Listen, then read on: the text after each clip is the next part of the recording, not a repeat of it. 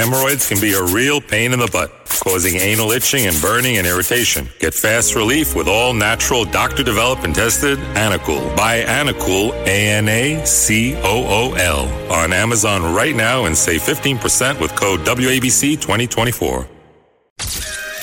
Your weekend is not complete without the First Lady of New York Radio. It's the Joan Hamburg Show. Talk Radio 77 WABC. It's a Sunday, and that means you've got the Joan Hamburg Show at 2 o'clock. In fact, we're on 2 o'clock every Sunday, so come on and join us. And we're really very happy with our show this week. We're sort of always happy, but we're going to take a trip back in time to old New York, to the beginning of grand restaurants and gorgeous food and service and celebrities coming to these top restaurants, and yet no paparazzi, no one bothering anyone. This is going to be part of what we're talking about this week. We're going to also tell you what restaurants are worthwhile going to because it's Restaurant Week. Come join us Sunday, starting at 2 o'clock, the Joan Hamburg Show. The First Lady of New York Radio. This is Joan Eats. New York Restaurant Week started actually on the 17th, and it's going to run through February 12th. And here's the deal if you missed it. It offers price-fixed 2-course lunches and 3-course dinners for $30, $45, and $60 at nearly 500 restaurants across all the 5 boroughs. You can get a list of the restaurants and the reservations starting at nycgo.com/restaurant week. I'll give it to you again. nycgo.com/restaurant week. And the participating restaurants can be sorted at nycgo.com by filters like location, cuisine, participating meals. For example, Barbetta's, the lovely Italian restaurant, beautiful, Times Square Theater, is offering a 3-course Monday to Friday, $45 dinner only, no lunches. Victor's Cafe is a really good Cuban restaurant in the theater district. 3-course dinner menu, $45 Monday through Friday, $30 Sunday lunch brunch.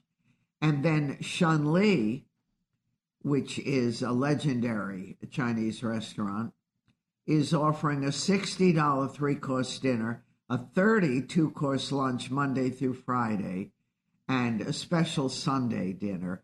Chez Josephine offering a deal, a 2-course $30 lunch, $45 dinner, including Sunday brunch.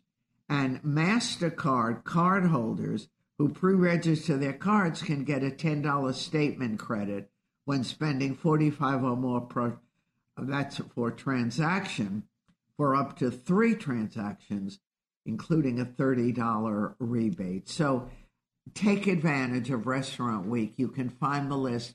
And what we did is we looked for restaurants that we would not go to because they were too expensive, and those are the restaurants we chose and took the deal. And they all honor it. And it's a lot of fun, no matter what kind of food you want. So take advantage of it. We love Restaurant Week, and it's good to celebrate. The First Lady of New York Radio, Joan Hamburg. Entertaining and informative. Talk Radio 77 WABC. Welcome, everyone, to the Joan Hamburg Show. And happiness is something that everyone wants. And if they have it, they want to be able to keep it. A lot of people say, well, what does that mean? What is happiness? Well, Jancy Dunn, who is now going to be reporting for Well, one of our favorite things in the New York Times. She's going to be a columnist, and she's been on this beat for the Journal and a lot of popular magazines, and has written books, at least 9 books, and has a new book coming out shortly. and has done reporting, everything. But the happiness thing, I can't tell you, Janesy, how many phone calls I got on this alone. And everyone reminding me that you can't get off the phone fast. You have to have a real thing. And it was all part of your happiness. So tell me what brought you to this. Okay. A book crossed our desk, and it's called The Good Life. And it was written by Bob Waldinger and Mark Schultz. And they direct the Harvard Study of Adult Development, which is the world's longest scientific study of happiness. It started in the Depression era in 1938, and it's followed 3 generations. And we were just intrigued because they said that if you could boil down their findings to a single principle for living, it would be that good relationships keep us happier and healthier, period. Like all kinds of relationships, not just with, a partner or your kids, but everybody, people in your neighborhood that you don't even know, what they call weak ties, people that you may exchange a nod with, but you don't even know their name. It all adds up. And so we thought, okay, we should adapt some exercises in order to strengthen your relationships. And we liked this as we did the 7-day happiness challenge. And we liked the idea because, there's all kinds of challenges that people like to take in the new year, but I think this is one that's doable for all ages, for all abilities. It's about strengthening your relationships. And they had a concept in there that we hadn't heard before that they coined, which was social fitness. So it's kind of like physical fitness or your psychological fitness. Are you socially fit? Are you maintaining relationships? Are you forming relationships? So we found that really interesting. All right. And you determined all of this, right? Researchers and you.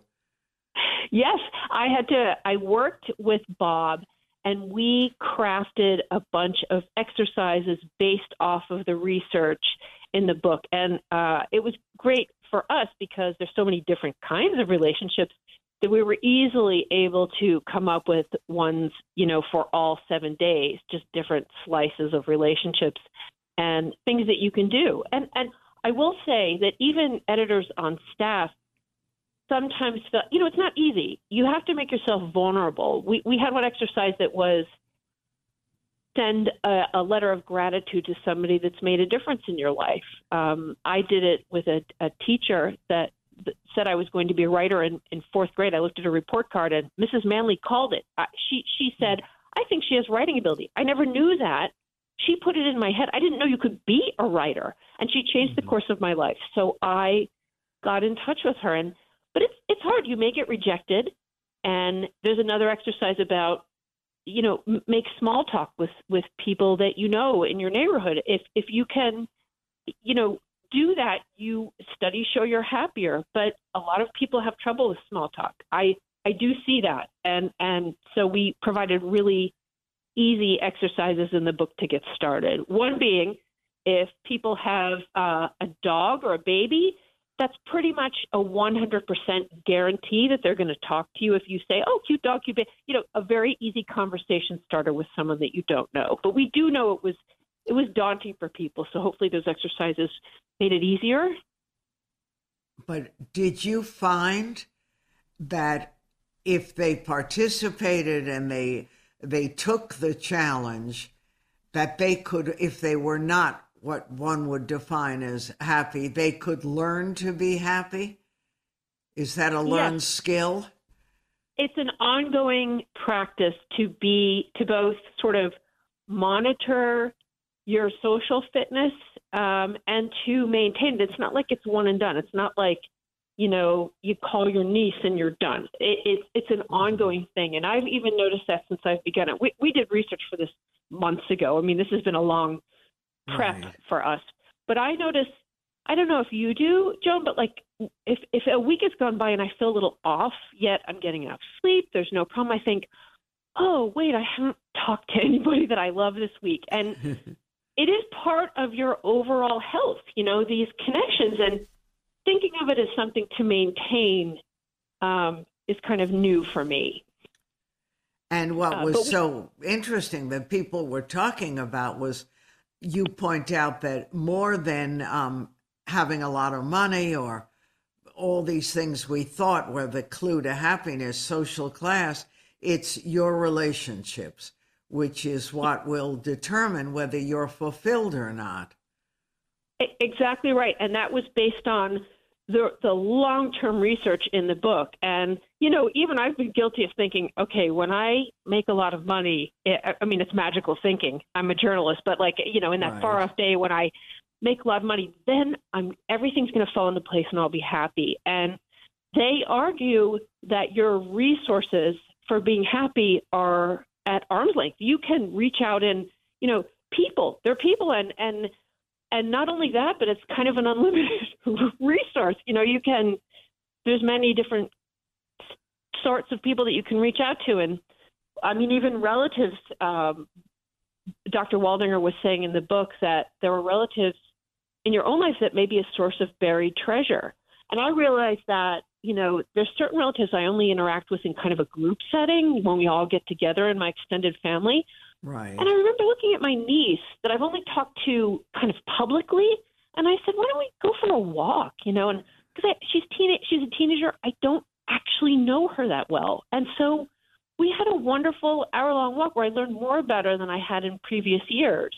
And, that's sort of looking around at what your resources are was sort of an interesting aspect of it, too. And we've heard from, I've been interacting with readers who say things like, I was estranged from my brother for 30 years, and I got in contact with him and did an 8-minute phone call because that's one of the exercises, and it doesn't scare people. It's quick, and they reconnected after 30 years, and all of us were teary-eyed over that one.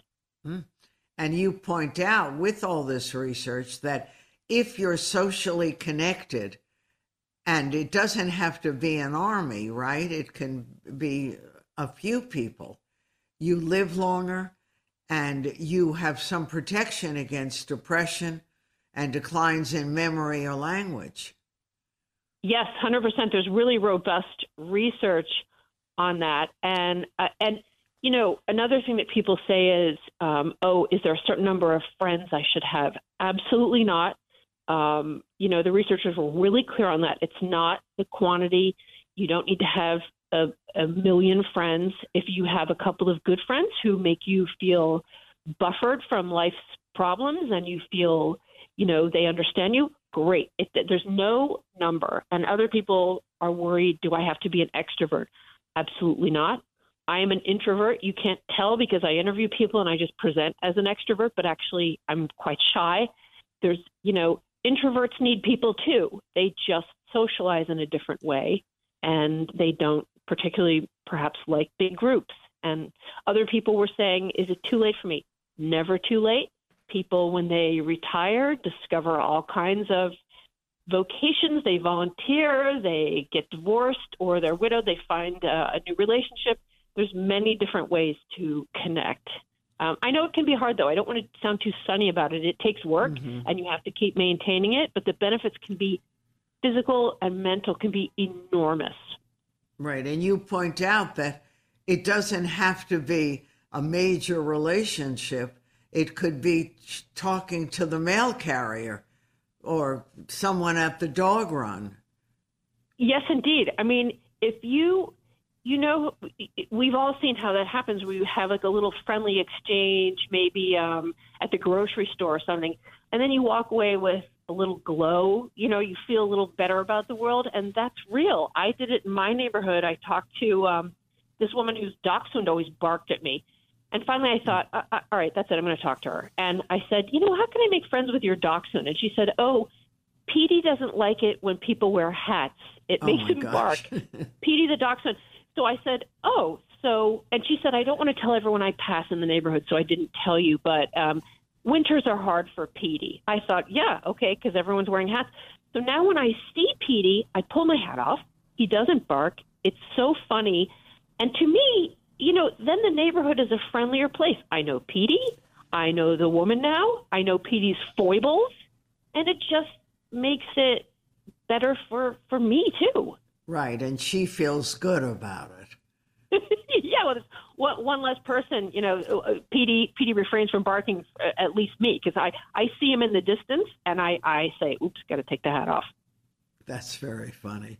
And I like the secret power of the 8-minute phone call. How'd you guys get to 8 minutes? Okay, we had a long meeting about this, and I started doing it with my friends who were busy, because I would say, come on, can you do 8 minutes? To me, 5 is unrealistic. It's too short, but 10 there's a danger that it can go to 15, 20, 30.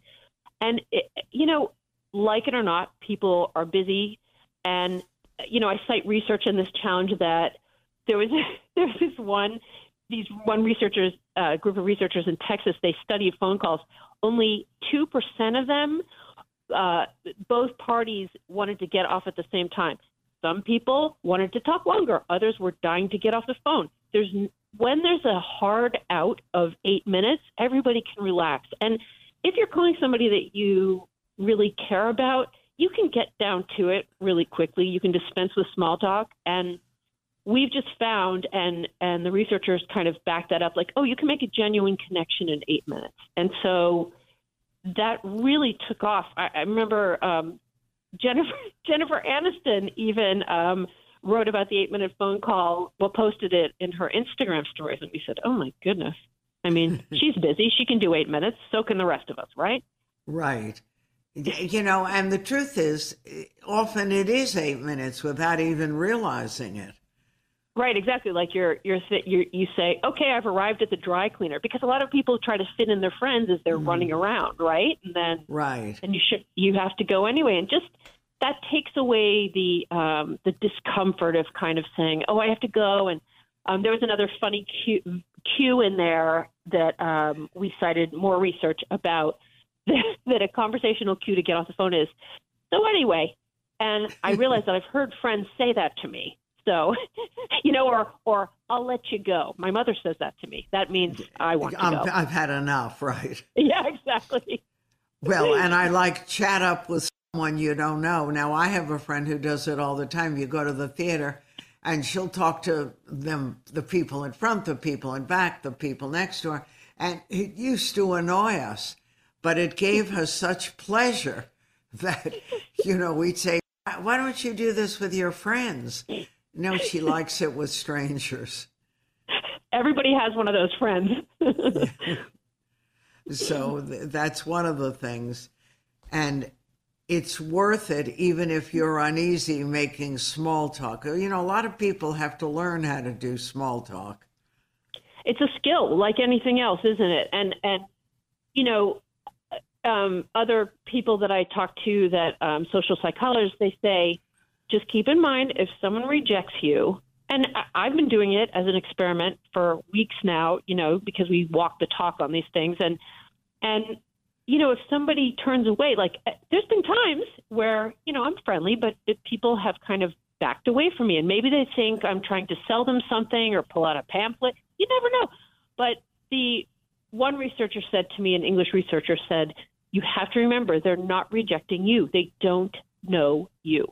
And that has been helpful, because it's not like they know anything about me. They're not rejecting me as a person. And who knows what's going on with people, right? There's all kinds of reasons why they don't want to chat with you.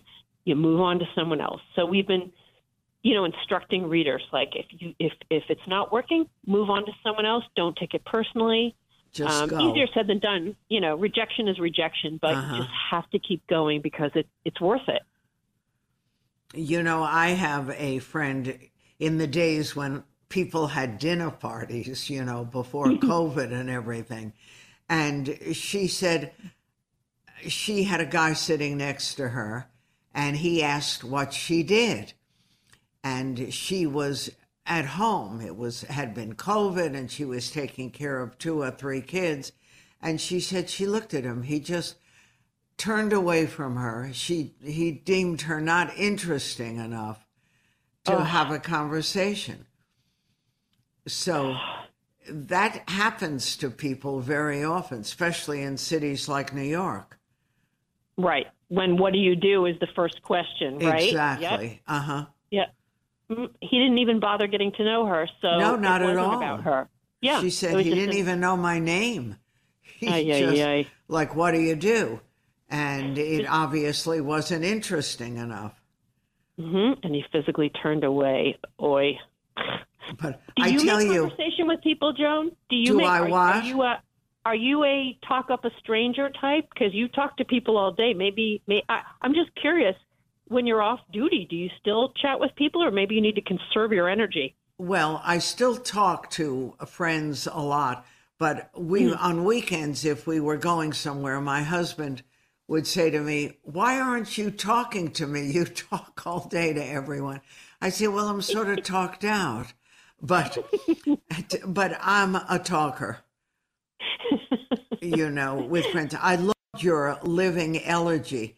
I always wanted to start a business, Funerals for the Living, because all that nice stuff, and you're not there to hear it. It's sort of annoying, but right. It's a waste of energy. It's like, why not appreciate people while they're still among us? I agree. That's a great idea. Yeah, it would be a good business, but they may be a little insulted. Anyway, you've had a very good response to this piece. We've gotten millions of clicks, just an overwhelming response. And it certainly pointed towards that people are hungry for connection, that maybe they don't always need to go about it. We're definitely going to continue that coverage because we see how loneliness impacts your health. It's a bad thing. There's an epidemic of loneliness, as our Surgeon General, Vivek Murthy, said. And, among older people, it can be difficult for them and if they're housebound. And so we're definitely going to think of ways to continue this because it really seemed to have struck a nerve with people. And there's all kinds of directions we can go in. No, it's a really good topic, and people do need that helping hand. I like the importance of work friends, too. Well, yeah, we settled on that because a lot of people, particularly kind of post-COVID when everyone's filtering back into the office or, if they're students or we even classed, we said if you're retired, it could be at whatever place where you spend a lot of time, but there's sometimes a feeling of I'm going to get in and I'm going to get out and I'm going to clock in and do my work and get out. And that is, I understand that impulse. And sometimes you just feel like you have nothing left to give after you've been at work all day. But there's an important study that shows that if you have a best friend at work, that you are more engaged at work, that you stay longer at that employer, that you that people report feeling happier. And I was polling around before we did the work exercise, and a lot of people I know don't have a best friend at work, and that makes you feel unsupported. And, as Dr. Waldinger said, say you spend 8 hours or more at that job, that's a large portion of your day to not feel connected to others. And so he really, he devoted a whole chapter to it of, make connections.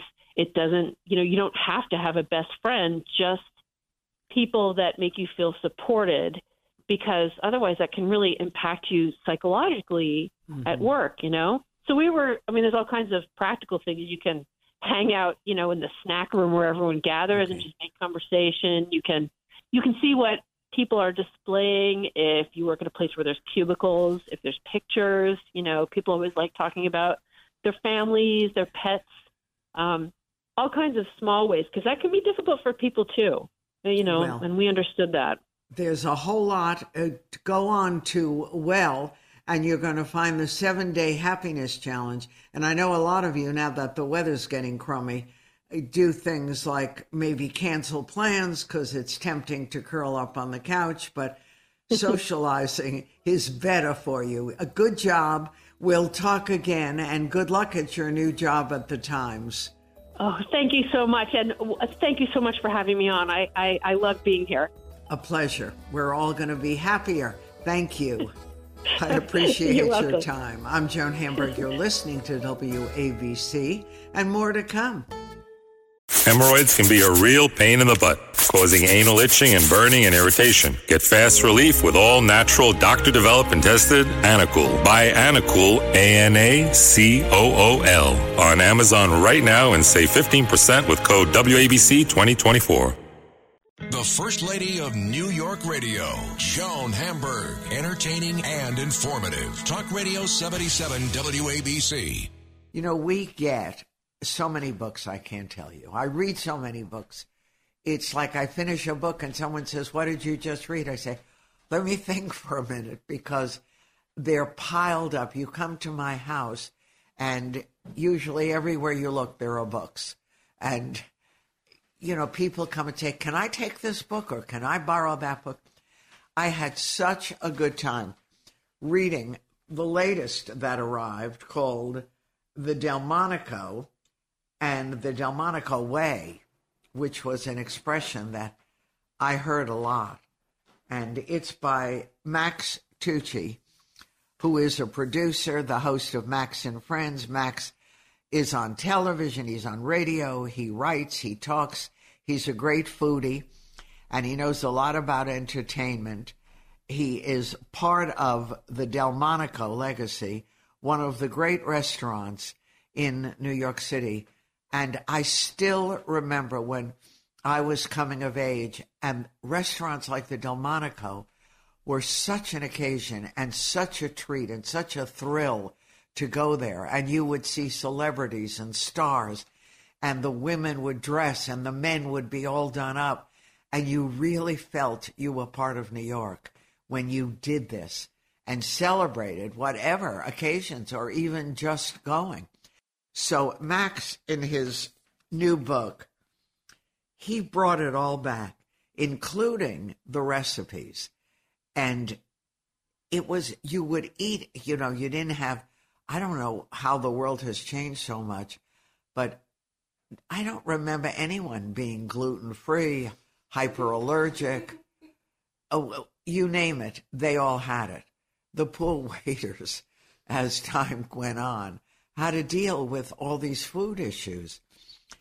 But in the days of the Delmonico and the Delmonico Way, just going through those sacred doors was enough of an occasion and a thrill. And we didn't eat out the way, you know, people eat out. They drag their kids, they go everywhere. Eating out was like something special.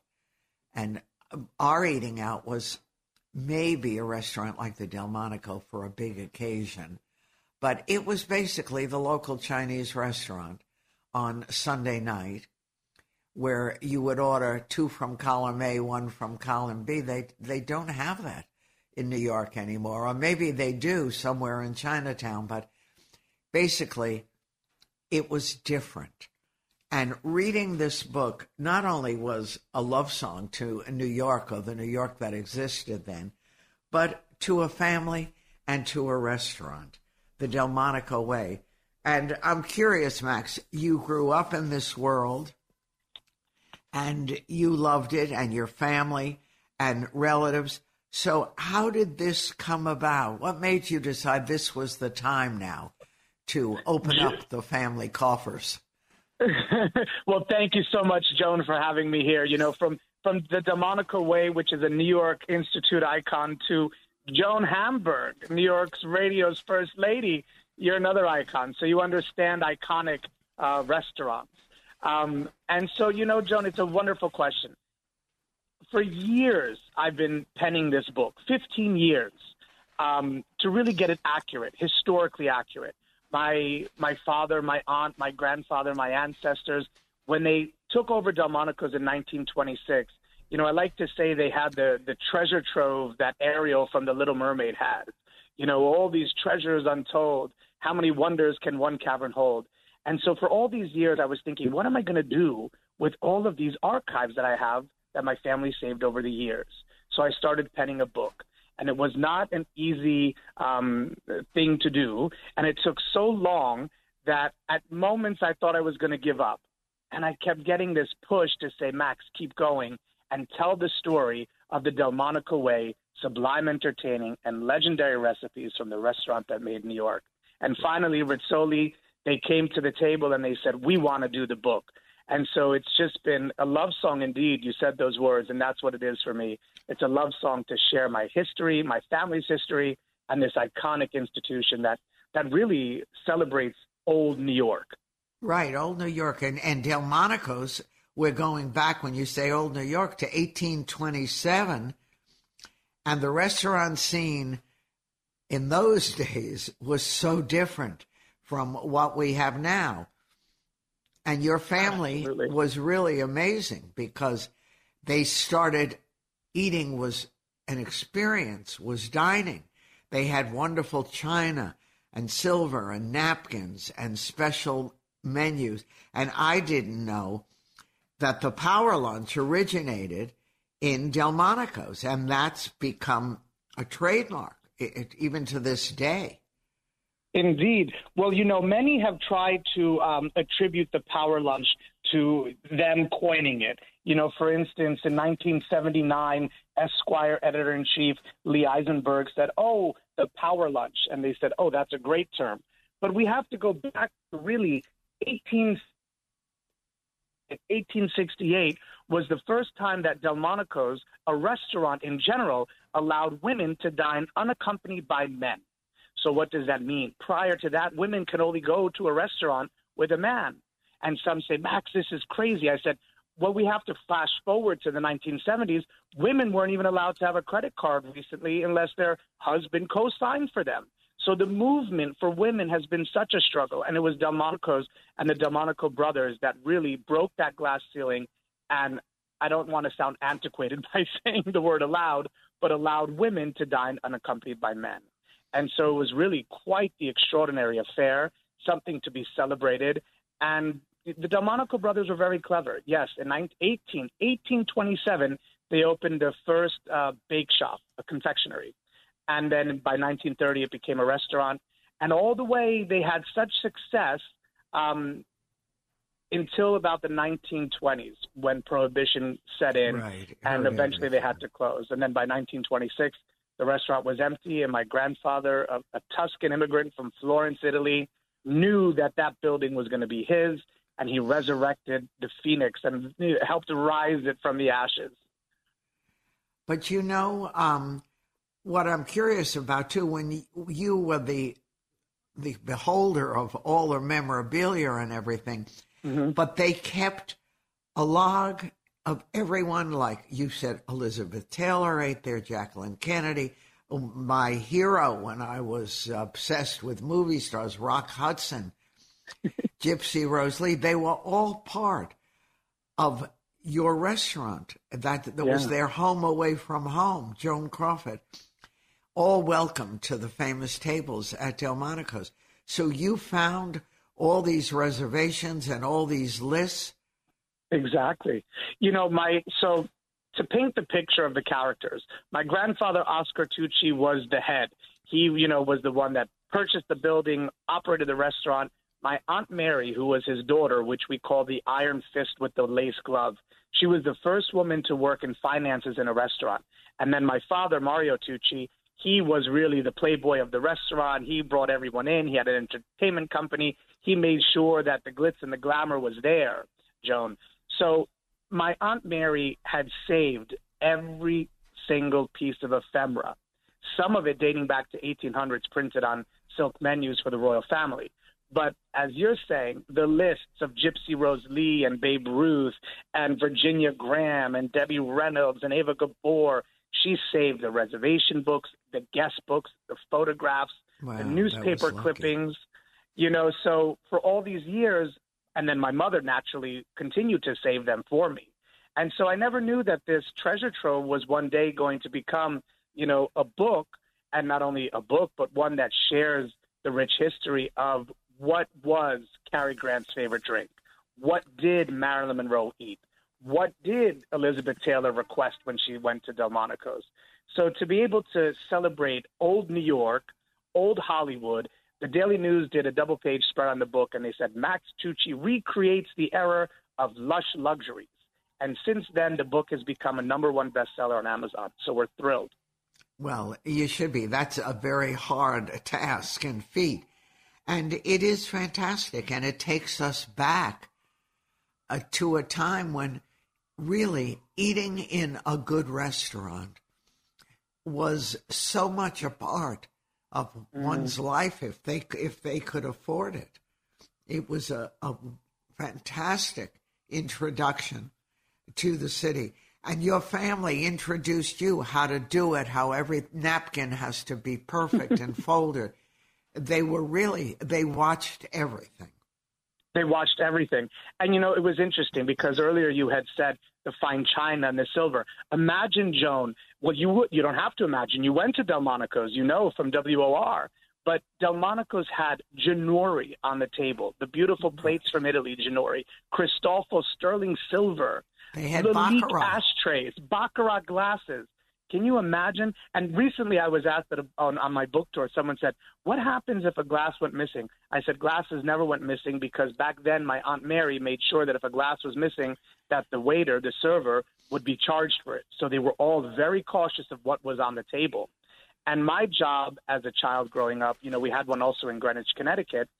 My job was to check to make sure the glasses didn't have chips on them, that the plates didn't have any chips, and that all the light bulbs were working. And one task that I had, which was not glamorous at all, but I had to clean the ashtrays. And they were basically grooming me to take over the restaurant. My sister, Nicoletta, on the other hand, she was able to be in the kitchen and cook. And and so one day I said, I want to go in the kitchen. And then that was it. That was my love affair with the kitchen. Right. You got hooked. And, it is a gift. They taught you and the family how to act with the guests, how to check on the wait staff and everyone else to make sure things weren't missing, or, someone decided they wanted a little snack and just took something. So Indeed. They watched everything. When you were doing the book, did it make you want to bring it all back? I think, and I have to pause when I answer this question because, Joan, to bring back what was, I don't think can ever happen again. Delmonico's was such a unique time during my family's, operation because people then were different in the sense self-worth and honor. When I go through the photographs and I see women wearing diamonds by the yard and, the Cartier lighters, there was such this affluence and such this beauty of expression to dining. Gypsy Rose Lee would be in a full gown and a sable shrug. Virginia Graham would show up in a chinchilla cape. It's like, so today, I think to recreate something like Delmonico's was, for anyone, is very difficult. Now, I flirted with the idea, but do I really want to own a restaurant? Not really. It's such a business where, literally, Joan, my father died of a massive stroke because of the demands. He was constantly stressed. And with Delmonico's having such a reputation, you never knew, is Gail Green coming in? Who's coming in? Who's, going to write about the restaurant? So every day had to be perfection in the Delmonico way. Right. Even the bar. I mean, I should say even the bar. Yeah. Your bartenders originated incredible drinks. I mean, glamorous drinks that became part of drink history. Yeah. Well, it's fun because when I was going through my Aunt Mary's diary and notes and all of this ephemera that I have, I learned what Cary Grant's favorite drink was. And it's so funny because the Daily News, when they wrote about it, the New York Daily News, they said, it sounds like a hangover in the glass, right? That's funny. And my father brought the Negroni to the restaurants in America. We have a house in Florence, Italy, and he was constantly at Harry's bar, and they were serving the Bellini and the Negroni. And my father said, we have to bring this to America. So when he introduced the Negroni to the bar, he did his Delmonico way tip, which was to top it off with a vintage rosé champagne. So the Delmonico way really, Joan, is taking everything to the next level, to really have the experience. I think where dining has changed, and I said this recently and I got into a little bit of trouble, is that the celebrity chef has become the one that everyone wants to go see. Let's go see the celebrity chef. Instead, it's really about the client. And my grandfather and father always said about the client, the validation. Do you see them? Do you hear them? And do they matter? And so that in itself is a tone that I feel is missing from restaurants today, because everyone's going now to celebrate the chef instead of the chef celebrating the client. Right. Well, the chefs today have their own PR. Yeah. And that wasn't what was going on then. Now, I'm curious. Delmonico was famous for a lot of its special food dishes. How did you choose what went into this book? Well, that was a task in itself. And, over the recipes, the Epicurean, which is the Delmonico cookbook that dates back to the 1800s, has literally thousands of recipes. And so I really wanted to do touch points that were the most noted throughout the years, the century, the decades of Delmonico's. Oysters Rockefeller, baked Alaska, lobster Newburgh, the Delmonico steak. All of these things were said to have originated at Delmonico's. My grandfather in the 1930s created the wedge salad. He had gone, their farms were in Bridgeport, Connecticut, and in Staten Island, and he had the first refrigerated Cadillac that he would be able to go to these farms and bring fresh produce back. So when I was picking the recipes for the book, yes, I wanted to have the staples and the classics, but I also wanted to go through like salmon aspic. No one makes aspic anymore. And so how do I create an aspic where I don't know how to create aspic? So that's when I called on celebrity chef friends like Andrew Zimmern, who he gave me his grandmother's salmon tomato aspic. Carla Hall gave me her delicious cheesecake, because cheesecake was one of the number one items sold at the lunches. We did over 1,000 lunches a day downtown. And then, of course, the baked Alaska was Letty Alvarez. And so really I have chefs from all over the world contribute their take also on Delmonico classics. And what your family did, they didn't allow paparazzi in, so that famous clients, even though they loved getting press, but they loved getting it in a certain way. They didn't want to be harassed or worry about every time they lifted a spoon that someone was going to be taking a picture or writing about them. And he was way ahead of his time when it came to that. The guests came first, and he protected them. He did. My grandfather was known for saying, all are welcome at my table. And when he said all, he meant everyone, including Kristen Jorgensen and Lena Horne, where at times women like Lena Horne and Kristen Jorgensen weren't allowed into restaurants. And my grandfather welcomed everyone. And the no paparazzi rule, I love you for saying that, Joan, because it's something that was so important to Oscar, because he wanted celebrities to feel safe in the restaurant. If they wanted their pictures, they would go to the 21 Club, they would go to Stork Club, they would go to Copacabana. They knew that they were there, for the scene. But Oscar wanted a place where they could come and retreat to. That's why Rock Hudson would come there.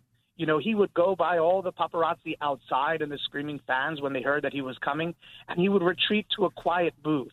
So celebrities, it was interesting because they would dress, yes, for the occasion, but they also had this intimate in the sense it was a huge, the 70,000 square feet was the full operation, but intimate in the sense where they knew they had a place that they could go where they could not be harassed or bothered by the camera. And so the pictures that we have of celebrities are very few, but they're so beautiful because you can capture those moments of Ava Gabor and Red Buttons enjoying dinner at Delmonico's, but on very rare occasions when, if there was an event, a photographer was allowed in. And so it became the staple that I think drew the celebrity, old Hollywood, Turner Classic Movie Hollywood, into the restaurant. I couldn't believe that Abraham Lincoln ate there. I mean, is that true? Yeah. Well, we have to go back, to talk about the present, we really have to talk about the past, right? And so what the Delmonico brothers really did was introduce fine dining to America. And so since Abraham Lincoln, they said every president had dined at Delmonico's, even Nikola Tesla and Mark Twain had his birthday, and there were various locations around New York. So when people say, well, was it at this location or was it downtown or was it midtown? So they really, to say that they had a fine dining chain, the Delmonico brothers, they really did. They created this fine dining chain and they operated it almost for 100 years. So it was quite the endeavor of a family affair. And then it was beautiful to have my family be able to operate it from the 1920s to the 1980s. Right, and survived all kinds of things, including Prohibition. And I love the story of, I think it was your grandfather's wife, Yeah, my grandmother, Sesta. Your grandmother, who would smuggle the gin into the restaurant with her baby. She came in with the baby carriage, and the baby was covered, and that was Mario, and the booze would be under the cover. It was, I laughed because we called my grandmother Sesta. And, Joan, remember, I never met my grandfather Oscar or my grandmother Sesta. So I only have these stories that were passed down to me about them. But my grandmother Sesta was one of the most incredible women ever. She was known as the original bootlegger because she would literally bring alcohol in my father's pram. But she was also one of the kindest women around. Ciro Macchioni, who owned Le Cirque, the famous Ciro Macchioni in Le Cirque, he first worked at Delmonico's. And it was my grandmother that secretly gave him money so that he could go back to Italy, get all of his paperwork together so that he could come to America and become a citizen. And then naturally he married Edgy at our apartment in Park Avenue on 1165 Park Avenue. And so my grandmother was so kind, but she had such a streak of funny to her where she would help my grandfather, smuggle in this illegal alcohol during Prohibition. And tell the story. It's very hard to keep the crowd and keep people going. And Wall Street was a very coveted group, and especially the restaurant was downtown. So Tucci put a stock ticker at the end of the bar, and that's where all the Wall Street execs would hang out. Can you imagine if someone did that today? They didn't have to worry about work. They didn't have to run back to see what was happening with the market. Lehman Brothers, you wrote, had their own room and ticker. And these guys, because there were mostly guys then from Wall Street, they could just come and have their wonderful lunch, take a little glance at the end of the bar, and feel it was safe and okay. My grandfather was really ahead of his time and a true genius. He brought the first ticker tape to the restaurant, to the bar. So that meant that when he did these 1,000 lunches a day, just imagine that number, right? How many people were going to Delmonico's to dine? He didn't want them to leave. The more drinks, the more money, right? Right. So he kept this. And what was fascinating was, and I found all of these old newspaper clippings, because people are like, they're always skeptical about when you say the first, especially in New York, right? And so I have all of the newspaper clippings that date back to when my grandfather brought this ticker tape in. But he went as far, Joan, to teach the staff how to read the ticker tape as well, so they could then tell the clientele what was going on.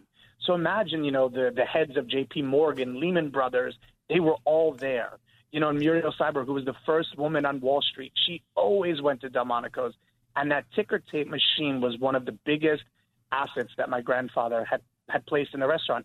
In addition to, he had a menu printing press because the menu was constantly changing because, remember, it really was then farm to table. And so the menu was changing. So Oscar Tucci really brought so many wonderful attributes to the restaurant, including this ticker tape. And I have the original ticker tape ribbons. My Aunt Mary even saved those, and we put those in the book as well. Max, I was trying to remember, what is in that space now? So the space, when we go back to originally, it was, the restaurant, and then there were offices for immigration. There were offices for ship insurance. Then it went on to when my grandfather purchased. First, he purchased the lower level because that's where the kitchen was, and the first floor, which was the restaurant. He had a speakeasy in the 1920s in the basement, and then as time progressed, and by 1933, he had the third liquor license in New York. And my Aunt Mary saved that, so that's in the book as well. And then he bought the entire building. So there were floors of the Bull and Bear room, the Python room, the penthouse, which is where Rock Hudson would go. And, there were all of these incredible rooms and private rooms throughout the building, plus offices. Lehman Brothers had an office. The Harvard Club had their spot there as well. So when Oscar Tucci was running Delmonico's, 70,000 square feet of entertaining, of fine dining, of lunch areas, of the oyster bar. And then when my mother and my Aunt Mary sold the building after my father's death, the restaurant still stayed on the same floor and the basement. And then there were apartments that were they transformed the building into apartments. So I have a couple of friends that live in the building, and it's a wonderful place to live. You know, to be able to live in the iconic Delmonico's building is such a cool thing. The landmark building, you know, and now, unfortunately, the restaurant is closed, and, you know, fingers crossed that it opens soon and that whoever's going to take it over, you know, operates it in such a way that we can see what Delmonico's means, not only to New York, but the world. Right, but the family still has the space? No, you know, we sold the space, and that was kind of like a bittersweet moment, you know, for my mother and my aunt. But when my father died, my aunt was in the industry for 40-plus years, you know, and she was tired. And my mother was actually in the fashion industry. She opened Jaeger on Madison Avenue. She opened the Roberto Di Camerino store with Onassis in Olympic Tower. She was the vice president of Maximilian Furs. So the restaurant industry for her was one that, you know, she would bring all the designers in and the models in, but she did not want to be a part of it after my father's death. So we closed New York, and then we had Greenwich, Connecticut also, and we closed Greenwich, Connecticut, and that was really, for my mother, I think, one of the hardest moments of her time, because her husband had just passed, you know, and she had called Tony May from San Domenico, New York, and he had the Rainbow Room. He used to work for Delmonico's. That was his first job. And she called him and said, Tony, Mario passed. Please take over Delmonico's. And Tony said, Gina, I can't do a restaurant in Greenwich. My mother then called Sirio. Sirio, please take over Delmonico's in Greenwich. And Sirio said, you know, with Le Cirque, I don't know if I can. And so today, when I spoke to Tony before he passed, he said, I wished I had taken over Delmonico's in Greenwich, because today Greenwich, Connecticut is such a capital for food, with some of the best chefs in the world. Right, and good, wonderful restaurants. Yeah. Well, you never know. The future could be very bright. And next time I go out and people order Eggs Benedict, I'm going to remind them that this dish was invented at Delmonico's. Who knew that? And people still cherish it today. And when I make salad, I'm going to remember no warm plate. Even the forks and knives have to be chilled. Yes. There are a lot of good life lessons there. You did a great job. It was so much fun to read.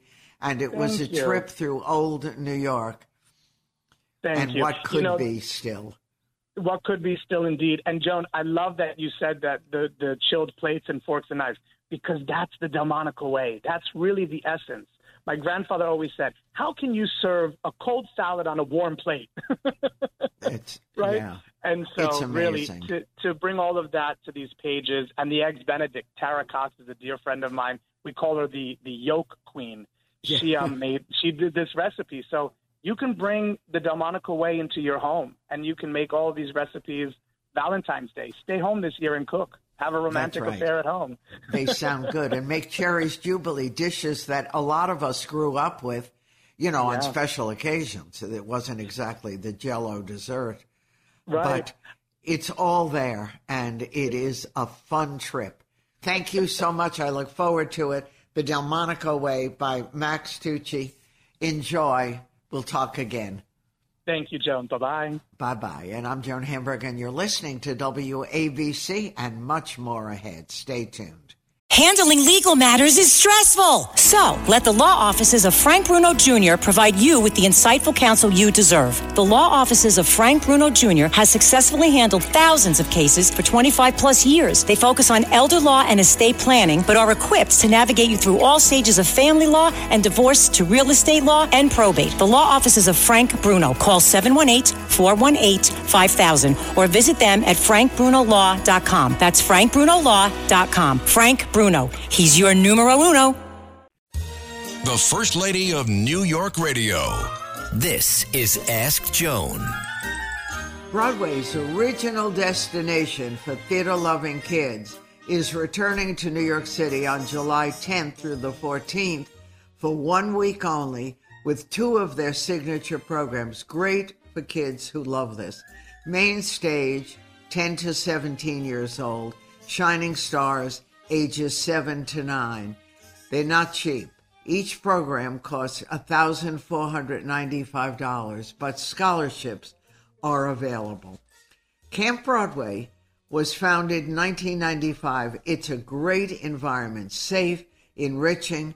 For children and teens of all backgrounds and skill levels, it builds confidence, it helps presentation skills, and it discovers their unique talents on and off stage. You can have your child participate without any performance experience. It's owned and operated by the Broadway Education Alliance, a not-for-profit, and over 400,000 youngsters have attended Camp Broadway camps, special performances, educational workshops. So this summer season, main stage 10 to 17 old, that's the range. Shining stars ages 7 to 9 are taught by Broadway directors, choreographers, music directors. 5 activity-packed days of classes in singing, dancing, movement, acting, and stagecraft. Special guests, master classes, and more. Both programs at the Pearl Studios, 500 8th Avenue.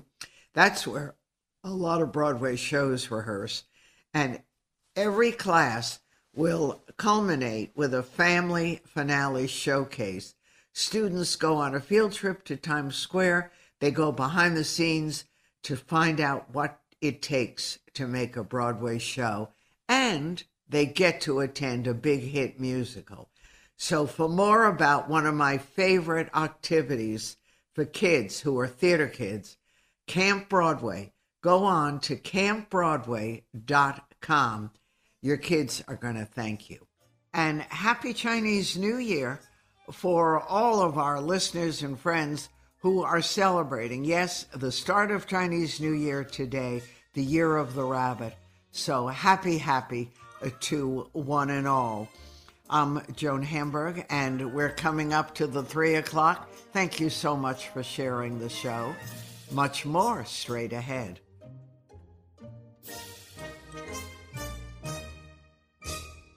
Hemorrhoids can be a real pain in the butt, causing anal itching and burning and irritation. Get fast relief with all natural, doctor-developed and tested Anacool. Buy Anacool, ANACOOL, on Amazon right now and save 15% with code WABC2024.